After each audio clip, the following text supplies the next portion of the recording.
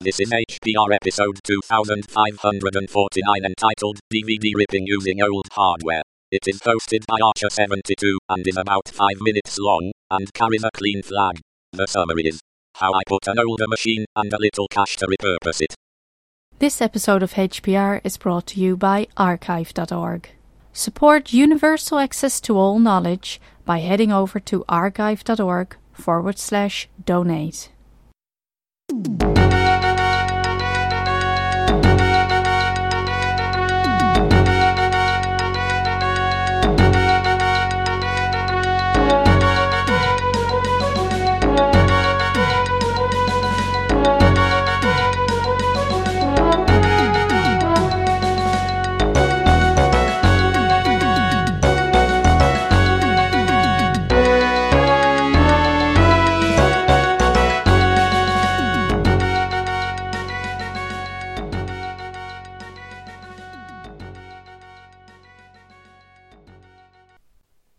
Good day, listeners. This is Archer72. So I think I finally got everything together for this episode for HPR. Let's go through how the steps of how I put together a DVD ripping and CD ripping machine from old hardware. I had a tower that I had put aside in storage, and it sat for about a year, and my wife found a motherboard at the Goodwill, which was actually a Savers, that ran about $8, but it found out that they had no video on the board.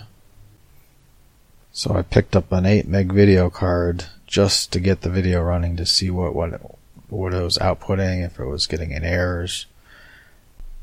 At this point, I found out the power supply fan had seized up on me, so I ended up we have a Fry's out here, and they found out that I was going to put this fan into a power supply, and I got a huge warning about how I would electrocute myself if I put this fan in without taking precautions. So anyways, I got everything back together, and it powered up fine, and I used a live USB distro to see what I could get working on this particular system. I almost forgot I didn't have any distros installed to the hard drive. I decided instead to use a USB key as a way of installing my media, because that way I could make it portable to take to any machine, and also I could make it a lot easier for me to back up just to my laptop or the network.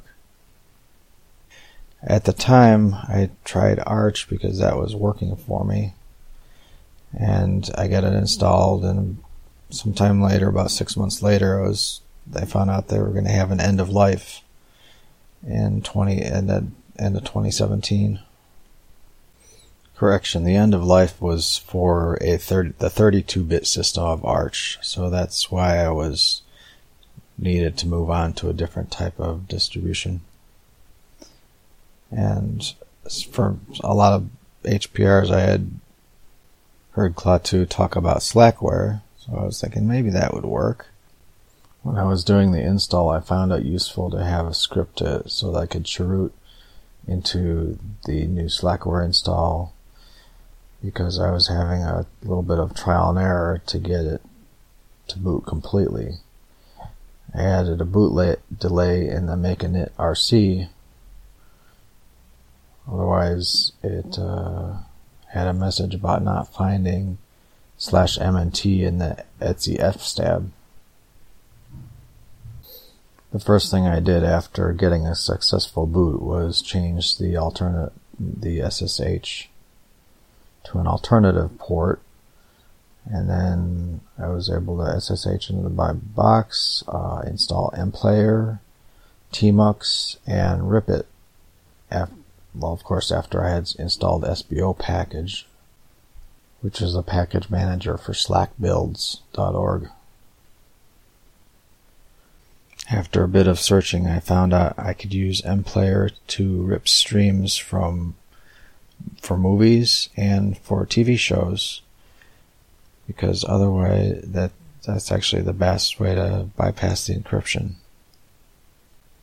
Next, I installed TMUX, which is a terminal multiplexer, so I can jump back and forth between a different laptop, PC, or mobile device.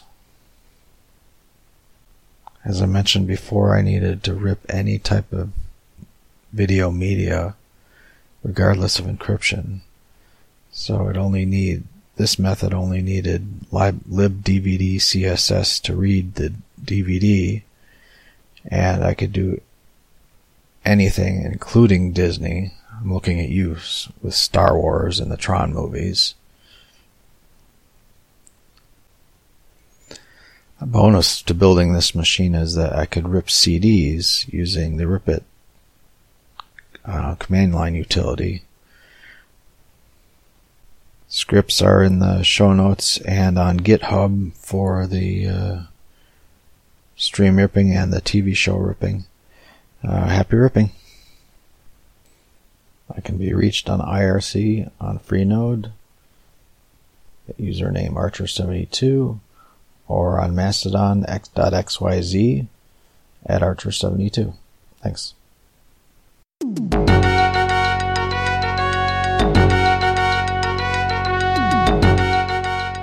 You've been listening to Hacker Public Radio at hackerpublicradio.org. We are a community podcast network that releases shows every weekday, Monday through Friday. Today's show, like all our shows, was contributed by an HPR listener like yourself.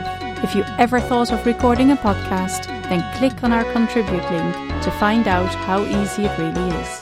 Hacker Public Radio was founded by the Digital Dog Pound and the Infonomicon Computer Club and is part of the binary revolution at binrev.com.